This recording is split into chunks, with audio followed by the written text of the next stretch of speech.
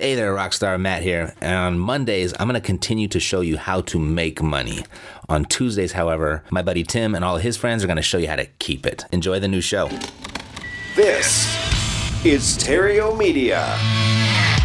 Did you know that up to 50% of your lifetime income will be wiped out by taxes? What if you could stop this madness? Isn't it about time you play on a level playing field with the wealthiest 1%? Now you can. Tim Berry, attorney at law, shares here each and every week current tactics and strategies that anyone can implement to hack the tax code, protect your assets, and keep what's rightfully yours. It's time for Tax Hacker Tuesday. I'm Bernie Garman, tax attorney, Tim Berry, tax attorney. We're going to talk about structure your business. How are you going to structure your business? What is the best form of your business structure? So, Tim, why don't you tell the folks about the different types of structures that there are? Because many of you don't even understand nor have knowledge of that even as a sole business owner, you can have different structures. So why don't you, as we say in our edumacate them? Educate them. Okay. Well, let's talk about business entity, business structure, and the basic question, why does this matter? Well, it matters for two main reasons. Number one, we got tax issues. Depending upon what business entity you use, you may or may not be entitled to certain tax deductions, and you may or may not have to pay self-employment taxes on the income you generate. And by the way, self-employment taxes, that's a 15.3% additional hit over your regular income taxes. For many people, they pay more in self-employment taxes than they pay in income taxes. Mm-hmm. So that's one reason is the tax issue. Other one's asset protection. Bernie, how many times a week do we have people come in, they have a corporation, their corporation ran up a tax bill of a few $100,000. Mm-hmm. Now, are they personally liable for, and just on a simplistic level, are they personally liable for the debts of the corporation? Well, the tax liability of the corporation, they are not personally liable for. But there are other areas, which we'll cover it a little bit later, that, hey, folks, if you're going to do a corporation, you got to make sure you make your federal deposits for your employees or else. Yeah, but the simple basic answer, they could rack up a big corporate tax bill. And this isn't saying they did it intentionally or fraudulent. We've got to throw out all those other disclaimers. We've got to act like attorneys at least.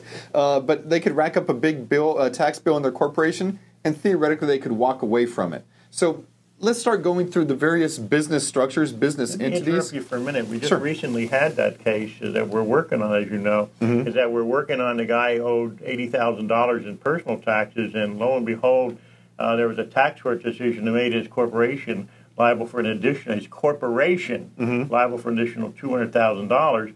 And the representative from the IRS, the collection specialist, calls me on the phone and says, I guess you're going to file bankruptcy on the corporation to get rid of the $200,000 because it doesn't go over to him personally. And even the IRS is aware of that, and he's suggesting, go into the bankruptcy, get rid of the extra $200,000 for the corporation, and let me deal with you on the guy's personal taxes. And I thought that was very admirable of the IRS to give me that call. Yeah, very nice. And long and short of it on that, $200,000 wiped out. Yeah.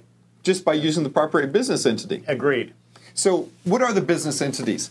First one is the default. And this is the one that 80% of businesses are, and that's the sole proprietorship. That's where you just decide to open up a business and call yourself a business, and bam, you're now in business, you're a sole proprietor. Now, why do you think 80% of businesses are sole proprietorships? Mr. Gartland? There's a couple of reasons. One, it's very simple. I just get a business license in the town that I'm in. I'm imitating Mr. Rubio, by the way. And I'm in, pardon? I'm imitating Mr. Rubio. I had to reach over and get some water. Oh, give it. It wasn't a bottle of water, and you didn't dip like this. Anyway, it's very simple. Just to get your business license, and you're in business, and you use your own Social Security number. Number two, I think I hate to say this, folks, but it's kind of lazy because this is very simple, and I don't want to get involved in other structures that may protect me, but I have to do a little bit more work. Or number three, I think that what happens is that a lot of people that are creating their businesses don't seek professional advice prior to setting up their business. and they just don't know about the other entities and the tax savings and or the liability that you suffer as a sole proprietor. And let's go into that for just a little bit.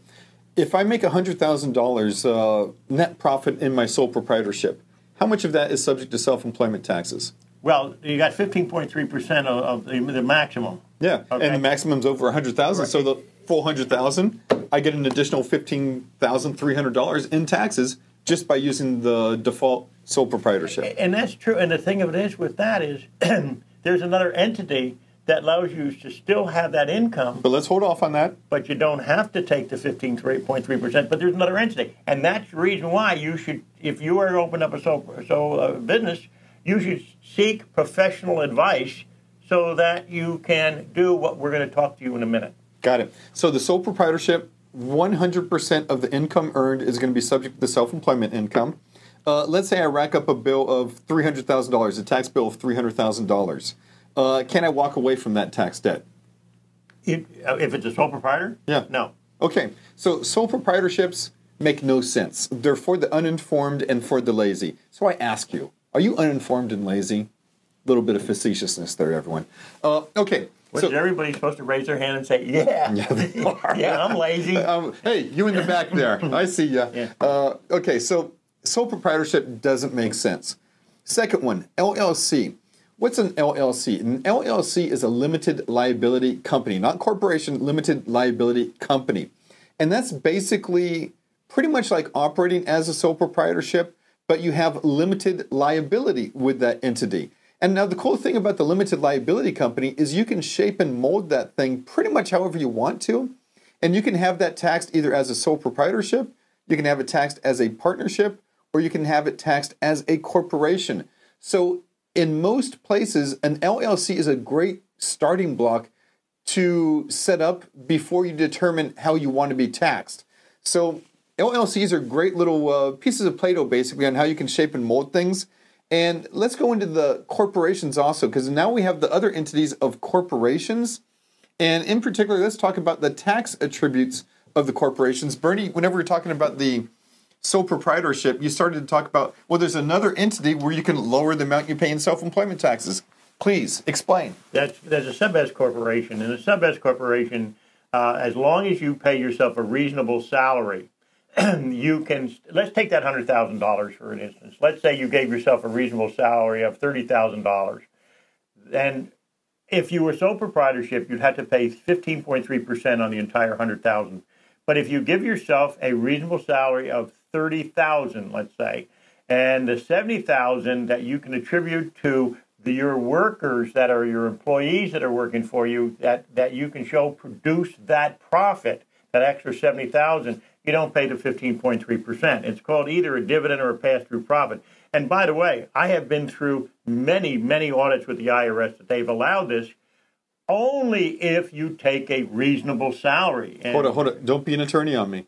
I want black and white. How do I define reasonable salary? well, whatever a person would earn in the market. I mean, if you are an entrepreneur and you pay yourself $5,000 a year reasonable salary, that's not reasonable salary. Mm-hmm. You know, your reasonable salary, let's just say $30,000 or $35,000, and just think of the savings. You can save $6,000 to $10,000, sometimes $12,000 a year alone, and that doesn't include our topic of last week with the 401k. So that's a whole different issue that we covered, But and let me stop real fast. How about Bureau of Labor Statistics? Can we go to the Bureau of Labor Statistics? They have a website, and it says, here's what we think a reasonable salary is. Absolutely, and the government relies on that. Yeah. And there's a lot of practitioners out there who say, oh, don't do that. That's a high audit risk. No, it isn't. And even if it is a high audit risk, if you got your ducks in order, you pass the audit. I agree. So pay yourself with an S corporation. It can be a fantastic tax savings vehicle, so long as you pay yourself a reasonable salary. One source of finding out what a reasonable salary would be the Bureau of Labor Statistics. Other corporation out there is a C corporation. And with a C corporation, the entity itself is the taxpayer. With the S corporation, the tax ramifications flow through the S corporation, and it's the owner of the S corporation who pays the taxes.